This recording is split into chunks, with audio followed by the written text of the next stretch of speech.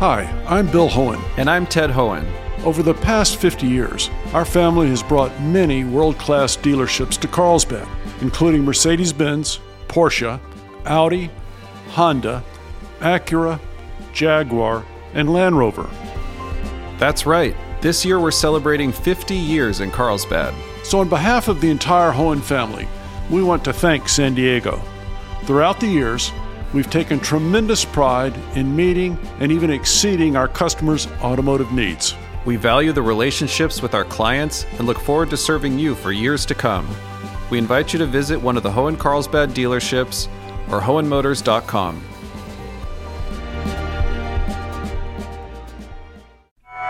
A report on the final deal struck at the COP26 Climate Summit. This is a question of the long-term survival of humanity on this planet. I'm Maureen Cavanaugh with Jade Hindman. This is KPBS Midday Edition.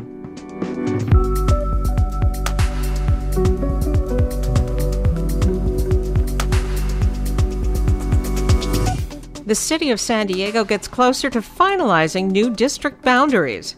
But the official vote was 7-2. The folks who were against it thought the community's collaboration map did more to create Asian empowerment districts, and they thought that should have been a greater priority. Profiles of two different wartime experiences from the American Homefront Project, and Broadway San Diego comes back to live theater with the musical Hairspray. That's ahead on Midday Edition.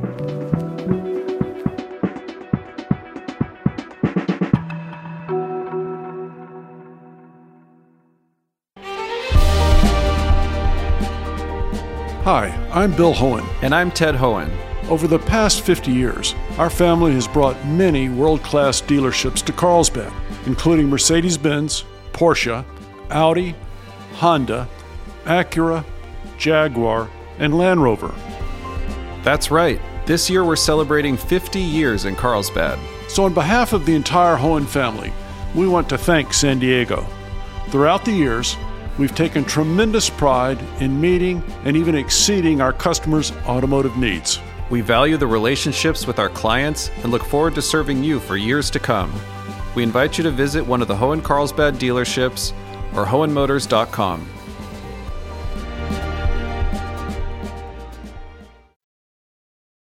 San Diego's redistricting committee has settled on a preliminary boundary map that avoids major changes in most districts. New boundary lines for city council districts are needed to keep the districts relatively equal in population based on the numbers in last year's census. By and large, major shakeups, such as the proposal to remove UC San Diego out of District 1, were rejected by the committee.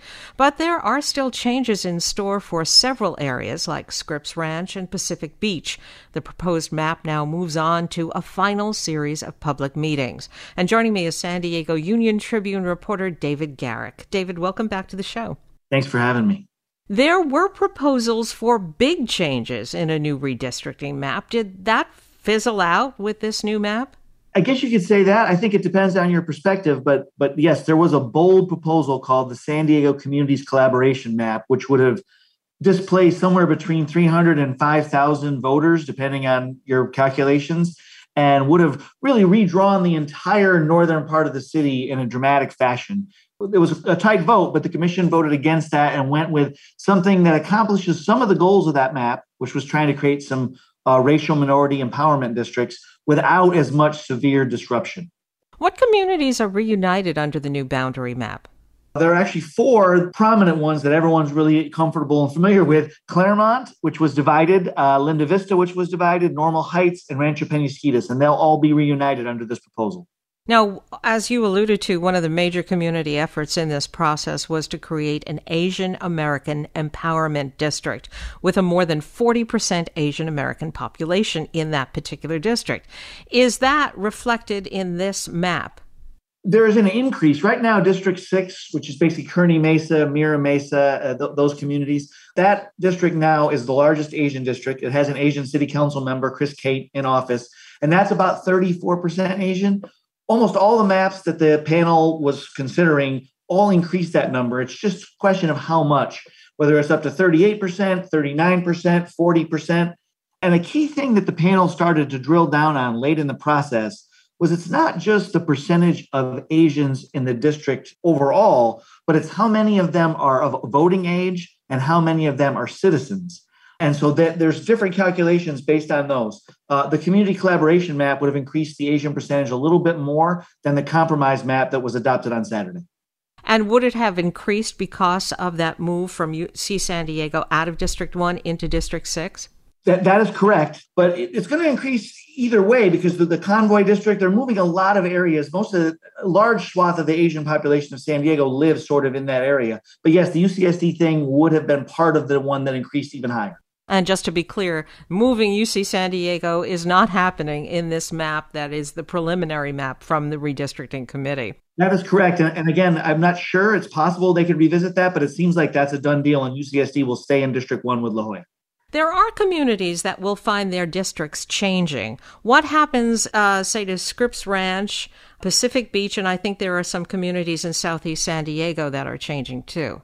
Yeah, and those are going to be very different situations because I think Scripps Ranch residents are not excited that community will be divided at Pomerado Road. That's sort of the one big community that's going to be divided under this proposal. And I'm not an expert, but it seems it would be difficult for them to fix that in the next few days of meetings between now and December 15th. Pacific Beach is an interesting change. It's been tied to the beach communities, Mission Beach and Ocean Beach, for years and years and years. And now it will be shifted upward and it'll be tied to La Jolla. So it'll stay coastal, but it'll be tied to a different part of the coast. That'll be interesting. In Southeast San Diego, those will mostly be embraced changes. Those were lobbied for by residents and community leaders. Examples are Shelltown and Southcrest would move from District 9 to District 8. And that's what the residents had wanted and requested. And are there any other significant changes to San Diego's 9 city council district in this new proposed map? I would say the two biggest ones that come to mind is that University City would shift from District 1 into District 6, the Asian district.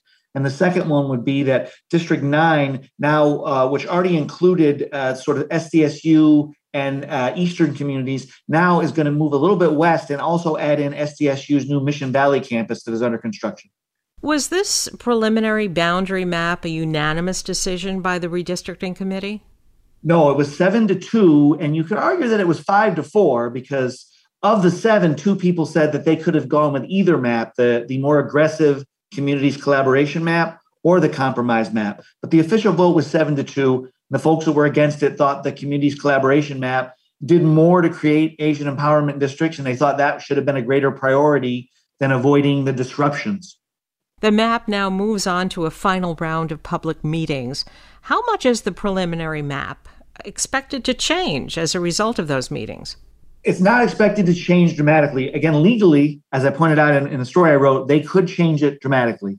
But from what the commissioners have said, they plan to only make tweaks and minor adjustments, so probably not significantly. One area that they specifically mentioned is that Mount Hope, a community in Southeast San Diego, might be shifted, and some other areas might get trimmed here and there.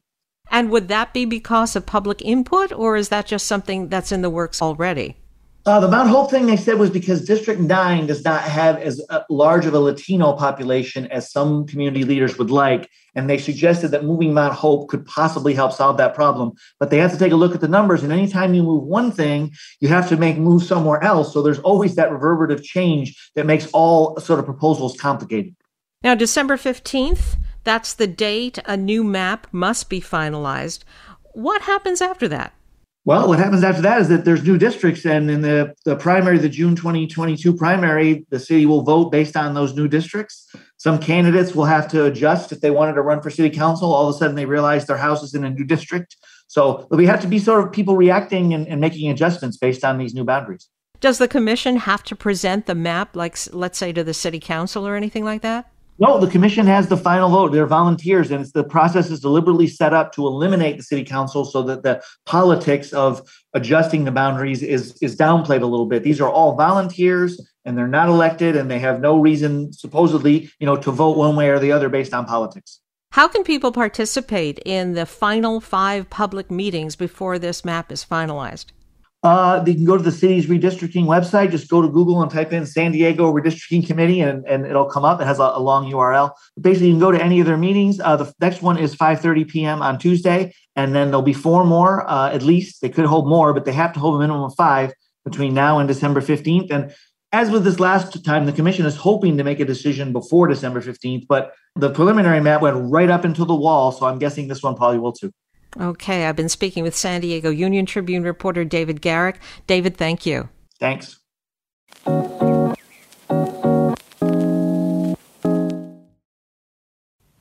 With the COP26 climate conference behind us, global leaders are moving forward to address the planet's biggest climate issues. Yet, despite the urgency of the meeting, critics have cast doubt on the political will of global leaders to actually commit to the goals of the conference. Still, whatever progress is made will have a significant impact on California. Joining me with more is David Victor, professor of international relations at the School of Global Policy and Strategy at UC San Diego. He attended the conference in Glasgow. David, welcome back to the program. It's great to be back. So this climate conference was especially important. Remind us why. It was important because this is the first time that countries have updated their pledges since 2015, when they all got together in Paris and set out this new framework for cooperation on climate change. And so they've issued new pledges. They all did that before the conference, and this was a chance to look at those pledges. There's been a lot of talk about how the goals of COP26 were watered down or not fully realized. Was this conference a success, in your opinion? I think you can judge success two ways. In part, success can be judged by what happens with just the deadline of having 120 heads of state show up, all the spotlight and so on. In that sense, it was a huge success. Lots of announcements. In fact, the most interesting ones were from business. A lot of commitments, also a lot of noise, not quite clear, what's real, what's not real, but in that sense, a big success. And the other way to judge success is around the diplomacy. And that's just a grinding process because you have to get to consensus with every country that's there. And that's mostly where the news media is focused. And in that sense, it was kind of what was expected. They watered down the final agreement. They got agreement where agreement was possible. And then they lived for another day. What are some of the major milestones of this conference? Well, I think the most important milestone diplomatically was that you had essentially every government on the planet issue these new pledges. And so as of today, about 70% of world emissions are coming from countries that have a pledge to stop those emissions to zero, in effect, by mid-century. So that's a really big deal. They also had some diplomatic requirements. There were some parts of the Paris Agreement that were not yet finalized, and so that had to be done. And then one of the most controversial issues and a big priority was money. The developing countries have expected $100 billion per year of new money from richer countries, and they only got about 80 of it. And so they're upset about that, understandably, and they're also upset about how that money is being spent. Did global leaders fall short in any significant ways in terms of the goals they agreed on? I think they mostly delivered on the goals that they at least said they were going to do. I think the big question right now is following up is, do we believe these pledges? It's pretty easy for a leader to come in and say, we're going to stop emissions to zero by mid-century, but almost nobody has a real plan for that. And then I think from the developing countries' point of view, this question of money, of how are they going to be helped, in particular dealing with the fact that climate is already warming. It's 1.2 degrees above pre-industrial levels, continues to accelerate. How are they going to deal with that? And some of these countries literally will be underwater. They have very emotive speeches about that. It's a big deal. And they're looking for help. And that part of it, they really left without a clear plan. And a lot of trust, I think, is at a pretty low level. Can you tell us about some of the policy decisions that could have a strong impact locally here in California? Well, here in California, we're, of course, not going to sit waiting for an edict from the United Nations system. We're off working on deep decarbonization, cutting our emissions essentially to zero. I think what really matters here is that this helps put a lot more pressure on the need to act, and in particular puts a lot more pressure on the United States to be a leader. And with everything that's going wrong in Washington right now, it's really the states and the localities that are on the front lines of that.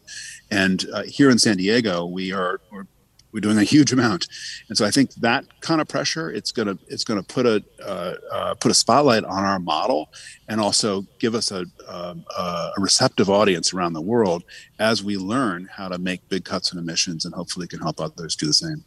When we spoke at the beginning of the conference, you said our state's key role is to really gain followership. Can you remind us what you mean by that, and if you think that was achieved? Well, I think first, California is less than 1% of global emissions. And so we've embarked on this incredible journey to eliminate emissions from our electric power sector, from the rest of the California economy. But if we are successful, that's only 1% of global emissions. And so the goal is to get the rest of the world doing similar things. What I see is more countries looking to the United States as a leader, not only the United States, there's a lot happening in Europe, and also skeptical of what's happening at the federal government level. And so they're looking to the states in particular. And the most important thing that we're doing here in California is learning how to make big reductions in our electric power system, because that's going to be vital for the worldwide effort to cut emissions. So I see a lot of attention to that issue. And how do you keep the lights on? How much does it cost? Things like that. The absence of a few key leaders made headlines early on in the summit, most notably from China. What can you tell us about that, and how will it impact global cooperation to fight climate change? Well, it's one of the most important geopolitical questions right now. The Chinese leader was not there. The Russian leader was not there. There are a lot of things going on inside China. The country's becoming more insular. President Xi from China has not left the country in 2 years. He didn't go to the G20 meeting in Rome the weekend before the big conference. And so this is a big concern because China's turning inward. The United States, frankly, is turning inward. It's one of the areas where there's a bipartisan agreement on foreign policy is to kind of beat up on China. And yet when you look at the history of innovation and deployment of new technologies in the energy space, a lot of it has been from globalization of manufacturing, like solar cells and batteries. And so we've got to find some way politically through that.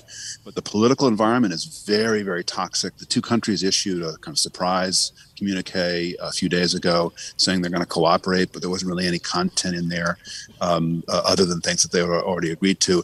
President Biden and President Xi are going to meet very soon and hopefully just lower the temperature a little bit on the relationship and set up some working groups so that the two countries can find at least some productive way forward. Ultimately, do you think there's a discrepancy in terms of our scientific understanding versus the political will to combat climate change? I think absolutely. The scientists are convinced that we should be stopping warming at something like 1.5 degrees. We're at 1.2 and cruising ahead right now. And they've been convinced of that for a long time. The economists have found various ways, at least in an ideal world, to cut emissions at a reasonable cost. Politics are really, really hard. And I think that's what's really key here is that because of all the announcements that happen, not only at COP26 in Glasgow, but a lot of other places and demonstrations like we have here in California of how to actually cut emissions, what you're seeing is the political interest groups that want to cut emissions are getting stronger politically. That doesn't happen quickly, but it's in effect rewriting the political landscape and making big deals more possible in a way that wasn't true a few years ago. You know, temperature projection-based commitments were made at COP26, but not as far as experts had hoped. What can you tell us about that? Well, the big promise was to keep 1.5 degrees alive, keep alive the idea that we're going to stop global warming at 1.5 degrees. And that's really important to a lot of the most vulnerable countries. The science suggests that that's a reasonable goal and so on. What we've learned is that it's easy for countries collectively to pledge they're going to stop warming at 1.5 degrees so long as nobody individually says this is exactly what we have to do. And so my expectation for a long time has been that we will continue to overpledge and not deliver. And that means one more thing for us locally, which is that the whole world, including San Diego, is in for quite a lot of climate change. And so we need to not believe these politicians when they say they're going to stop warming at 1.5 degrees. We need to plan for scenarios where warming is much more intense. And quickly, is there a way to frame the end of COP26 in a positive light? I think the single most important thing that happened was that corporate leaders were there in big numbers, made big pledges, and they're going to be held accountable, and that's a big change. I've been speaking with David Victor, Professor of International Relations at the School of Global Policy and Strategy at UC San Diego. David, thank you so much for joining us. Always a pleasure. Thank you.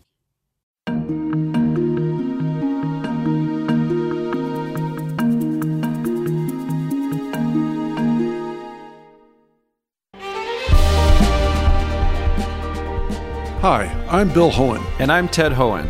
Over the past 50 years, our family has brought many world-class dealerships to Carlsbad, including Mercedes-Benz, Porsche, Audi, Honda, Acura, Jaguar, and Land Rover. That's right. This year we're celebrating 50 years in Carlsbad. So on behalf of the entire Hohen family, we want to thank San Diego. Throughout the years, we've taken tremendous pride in meeting and even exceeding our customers' automotive needs. We value the relationships with our clients and look forward to serving you for years to come. We invite you to visit one of the Hohen Carlsbad dealerships or hohenmotors.com.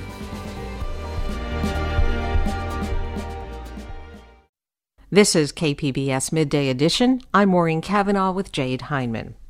American Homefront's series on American veterans continues with the story of Clifton Hicks. His family has a long tradition of military service. Watching the 9/11 terror attacks on TV in high school, all Hicks wanted to do was join the Army and serve his country. But his deployment to Iraq in 2003 fundamentally changed his relationship to the military. Pretty quickly, I learned to hate the place. I did count the days. I did not like what I was doing. It wasn't glamorous. It wasn't masculine. It wasn't honorable. It was just stupid and dangerous. Everybody that I knew that around me, nobody wanted to be there. You know, you kick yourself every day for being such a damn fool that you volunteered to come out to do this. I think the only time I ever really saw a confirmed enemy, up close was when I was on gate guard duty, where you have to guard the main gate to the base.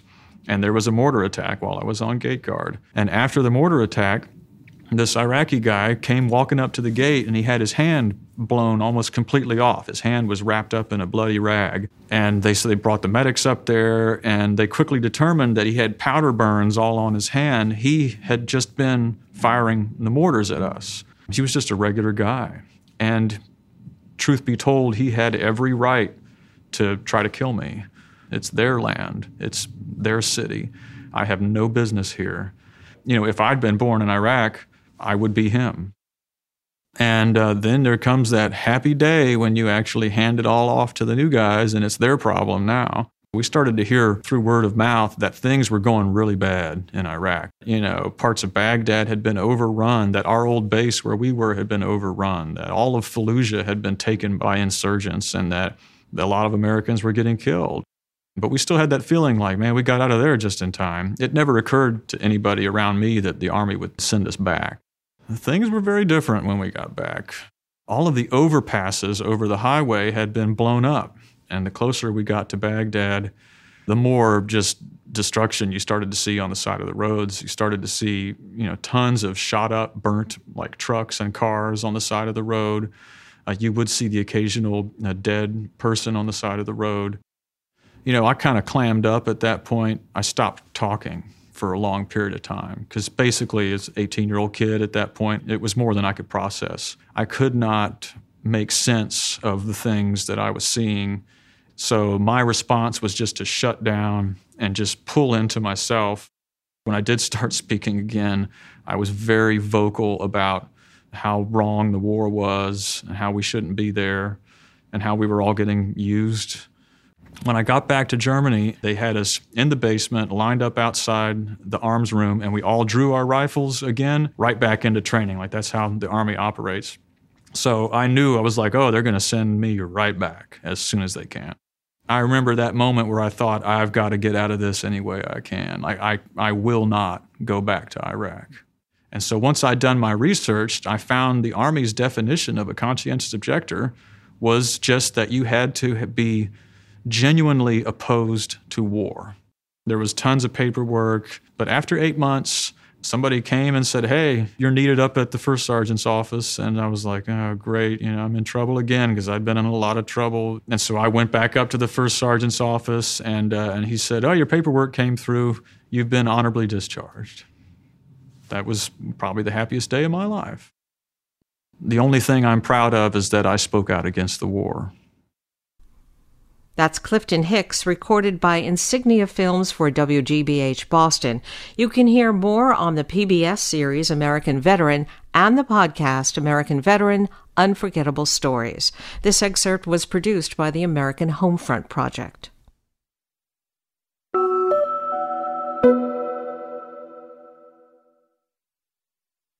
In another American Homefront veteran profile, Sergeant Nick Irving made a name for himself as a special operations sniper in the Army's 3rd Ranger Battalion. He deployed 6 times to Iraq and Afghanistan, earning a reputation as one of the deadliest Army Rangers in military history. My nickname was the Reaper in Afghanistan. Killed a lot of guys. You kind of are trained to not see them as people, just a target. My upbringing set the path for me to join the military. Both my parents were in the Army. Discipline in my household was really, really strict. My dad was the enforcer when it came to that. push-ups at a very young age, exercising at a very young age, and I wasn't allowed to get away with much as a child. My dad would usually nip that in the butt really quick. For me, it was about being tough, and my dad was very adamant about that, of no pain, no tears, no crying. If I ever felt anything, I always had to take it out and throw it away at a very young age. From falling down the stairs, I had to beat up the stairs because the stairs made me fall. I wasn't able to or allowed to cry. I watched all the Charlie Sheen Navy SEAL movies with my dad. I watched Chuck Norris Delta Force with my dad, and watching those movies pushed me to become that special operator. I just knew they had cool jobs. Chuck Norris had rockets on his motorcycle, and I thought that was cool. First time I ever shot someone, first deployment to Iraq, to CRIT. I was a machine gunner on the Stryker. It was past curfew. Completely quiet. There was a vehicle approaching us, and he had IEDs in the trunk of his car. My platoon leader had to tell me 3 times, essentially, to engage this guy. I pulled the trigger on the .50 cal. That's an anti-vehicle, anti-tank weapon. I remember I could see his face and his eyes, and he had like a no expression, just a blank stare. And it didn't feel like anything. I didn't feel, what the movies told me I would feel like. I didn't feel anything. No one said anything about it. It was when I got back and I had my first dream after killing someone is when it hit me. I think the dream was very graphic, very graphic. I would have that dream for, I guess, once every year for a few years.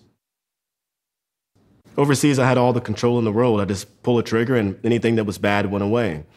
Over here, you can't pull a trigger on a house note, a car note, phone bill, stuff like that. So all that accumulated and piled up into this big, bad enemy that you couldn't shoot.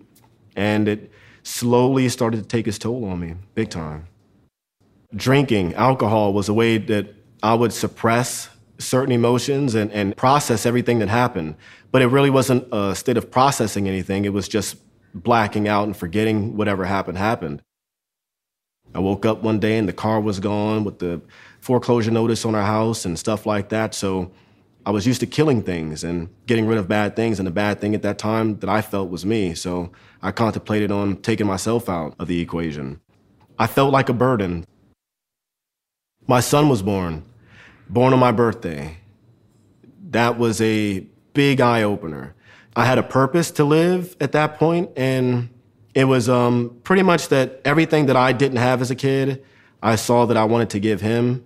My dad didn't know how to be a dad. So my childhood and the way my dad was a dad to me differed from the way I always saw how dads needed to be on TV, I guess. So 2 rehabs didn't work, but him popping out November 28th was like instant, yeah.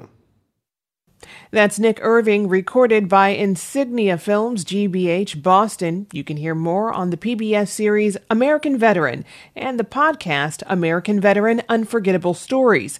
This excerpt was produced by the American Homefront Project.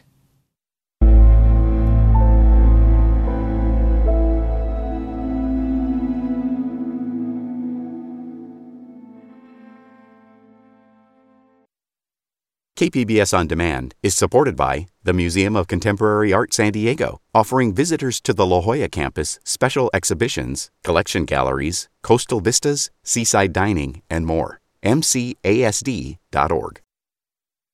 You're listening to KPBS Midday Edition. I'm Jade Hindman with Maureen Cavanaugh. The crash-em, smash-em sport, Demolition Derby, had its heyday in the 50s, 60s, and 70s. But these days, the derbies are featured at county fairs and special events at racetracks, like this one at Irwindale Speedway, about 30 minutes east of Los Angeles. On this night, the track is hosting 13 women and their cars for the Derby Divas Demolition Derby. Reporter Peter Gilstrap takes us into the pit to meet them. The Irwindale Speedway grandstand is filled with thousands of people hungry for destruction. After a full night of standard races, meaning cars that just go around in a circle real fast, the place is humming with energy. It feels like a Saturday night at the county fair. The air smells like a mixture of cotton candy vape smoke, gasoline, and real cotton candy.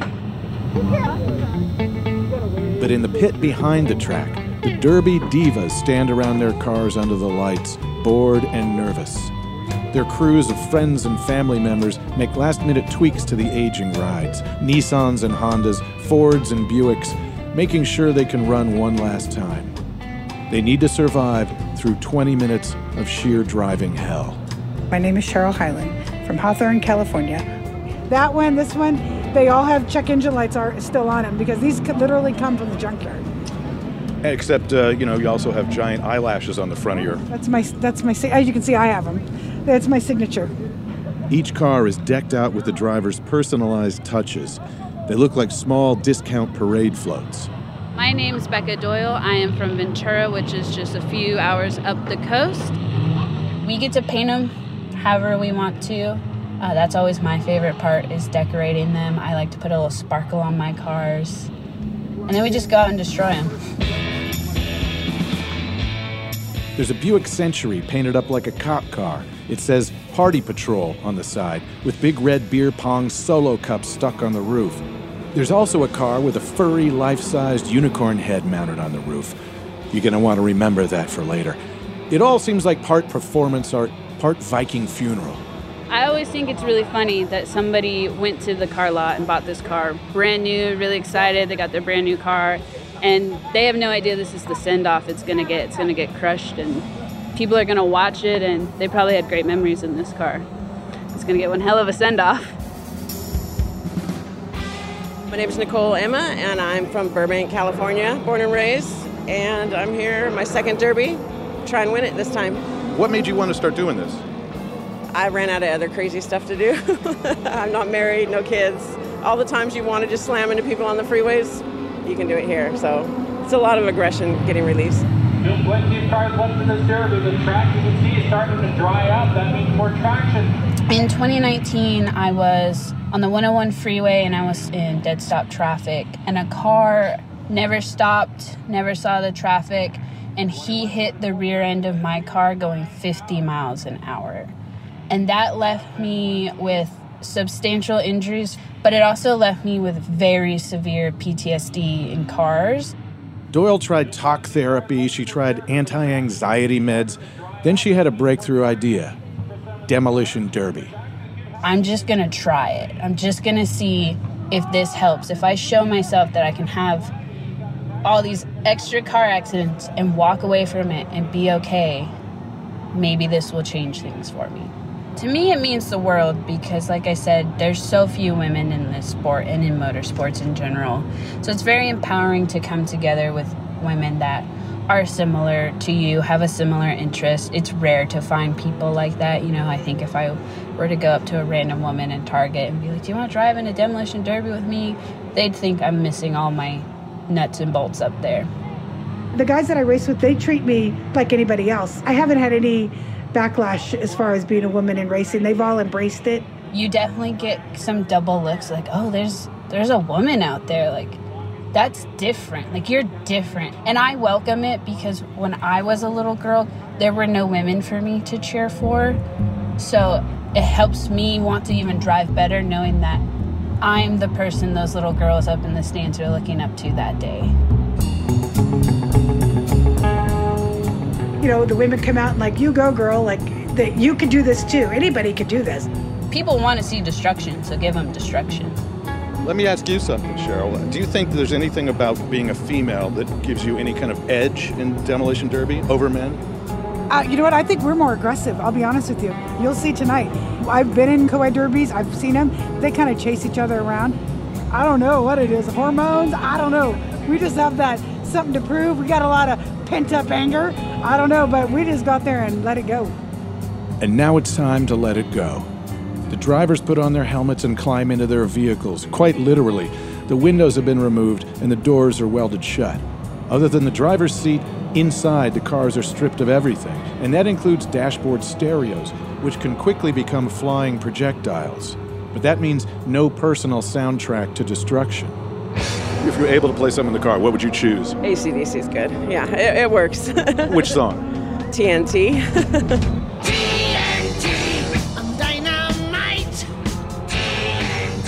They line up in formation, gun the engines, and head toward the field of battle. And then it's on. The cars are cordoned off in a small area in the middle of the track for maximum contact. There's nowhere to hide. And you can't just sit. You've got to keep moving or risk disqualification.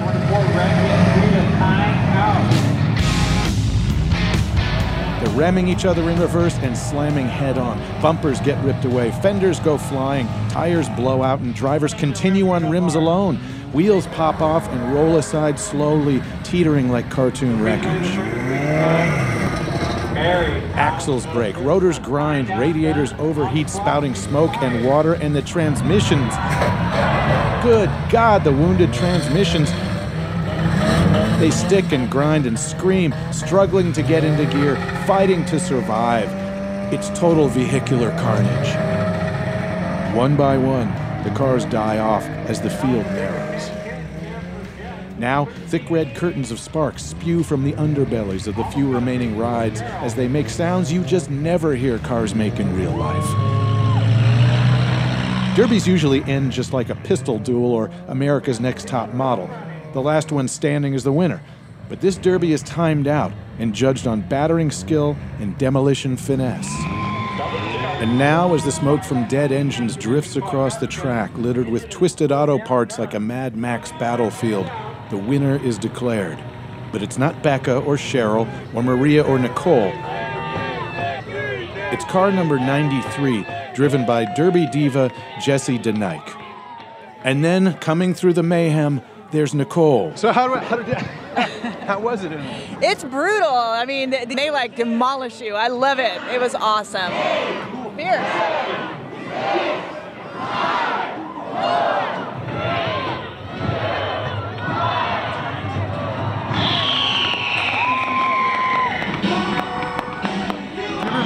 Do you ever feel sorry for the car? I did feel a little bit sorry for the unicorn. I saw a unicorn go flying and I was like, oh, hi. I drove that car hard. I drove it hard and I lost my front tire, so I was sparking it up a storm. I kind of became a human sparkler, but doing the demo derby helped seal the deal for me to take that next step in my healing progression. So it was a positive night for Becca Doyle and her PTSD. And all those little girls in the stands with visions of demolition in their heads had someone to cheer for. For the California Report, I'm Peter Gilstrap in Irwindale. Hairspray began as a very indie 1988 film by John Waters and then became a musical play in 2002. The touring production of Hairspray marks Broadway San Diego's return to live performances this week. The show is helmed by former Old Globe artistic director Jack O'Brien and Jerry Mitchell. KPBS arts reporter Beth Accomando speaks with O'Brien about transforming a film into a musical.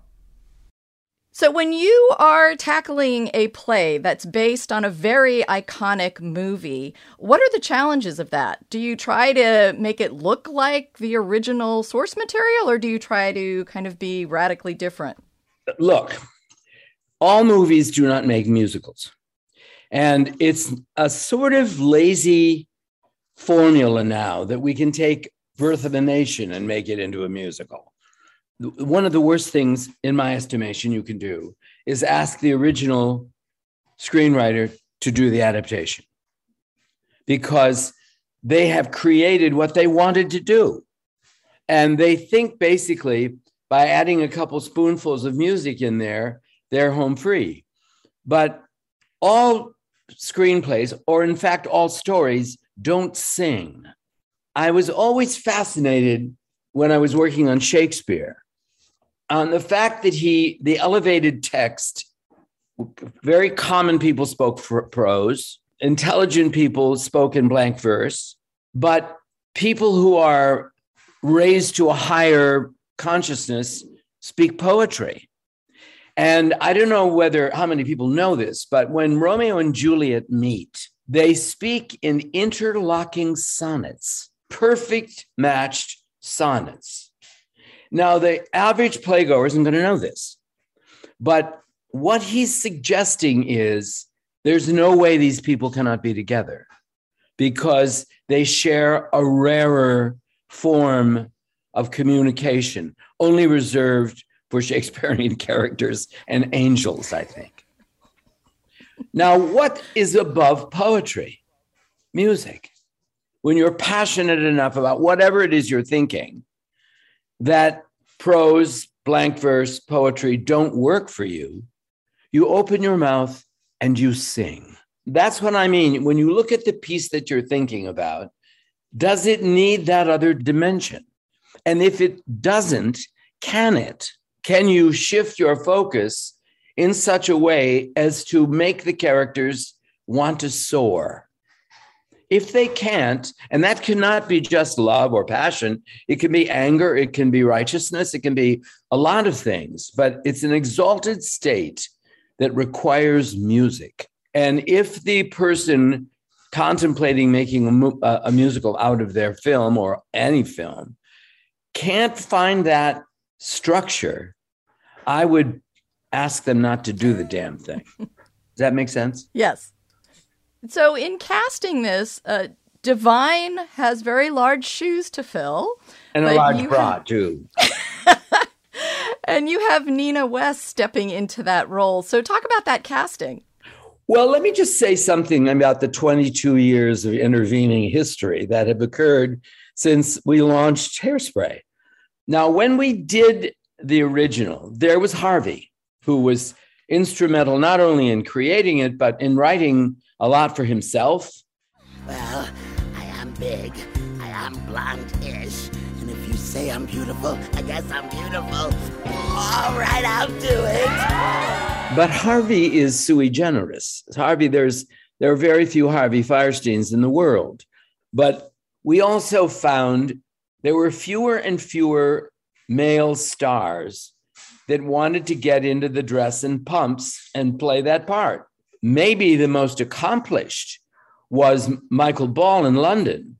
He saw the wit, he saw the humanity in that character, and he wanted to play her, and so he did.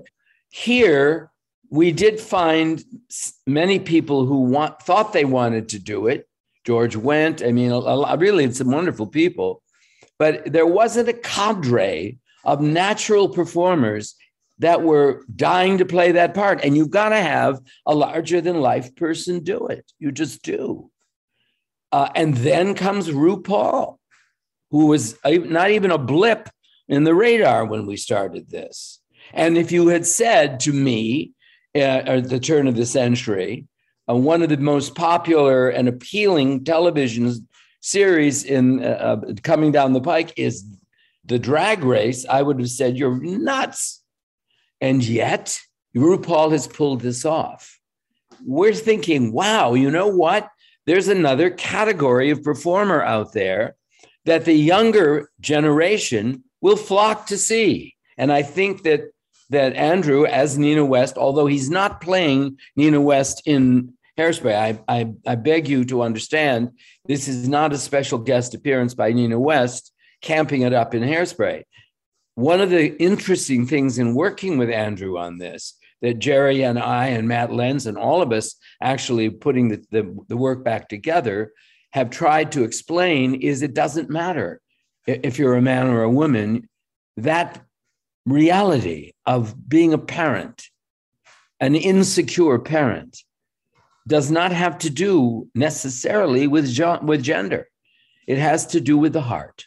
Andrew, God bless him, started shedding his mannerisms and finding the simple truth of Edna Turnblad, which was that she's a big woman who was disappointed in history where she grew up in not being appreciated or encouraged to be creative.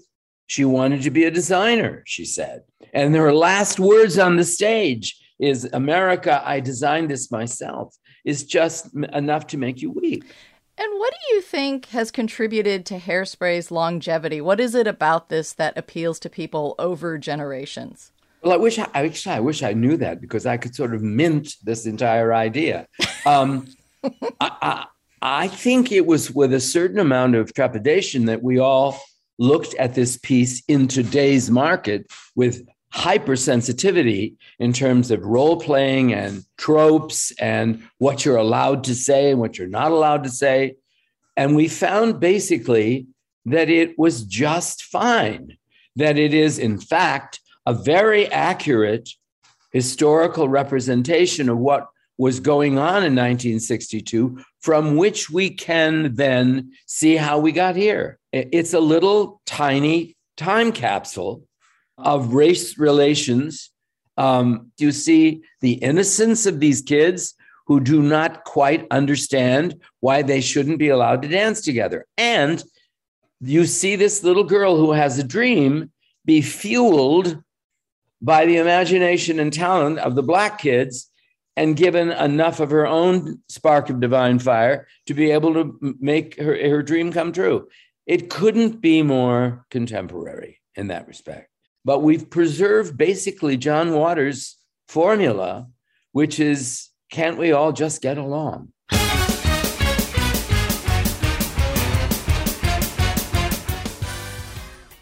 That was Beth Accomando speaking with Jack O'Brien. Hairspray runs tomorrow through November 21st at San Diego's Civic Theater. You can try to stop the seasons, girl, but you know you never will. And you could try to stop my dancing feet, but I just cannot stand still. 'Cause the world keeps spinning round and round, and my heart keeps in time to the speed of sound. I was lost till I heard the drums, and I found my way. 'Cause you can't stop the beat. Ever since this whole world began, a woman found out that she should get, she could shake up a man. So I'm gonna shake and shimmy the best that I can today. 'Cause you can't stop the motion of the ocean, of the sun and the sky. You could wonder if you wanna, but I never ask why. And if you try to hold me down, I'm gonna spit in your eye and say that you can't stop the beat.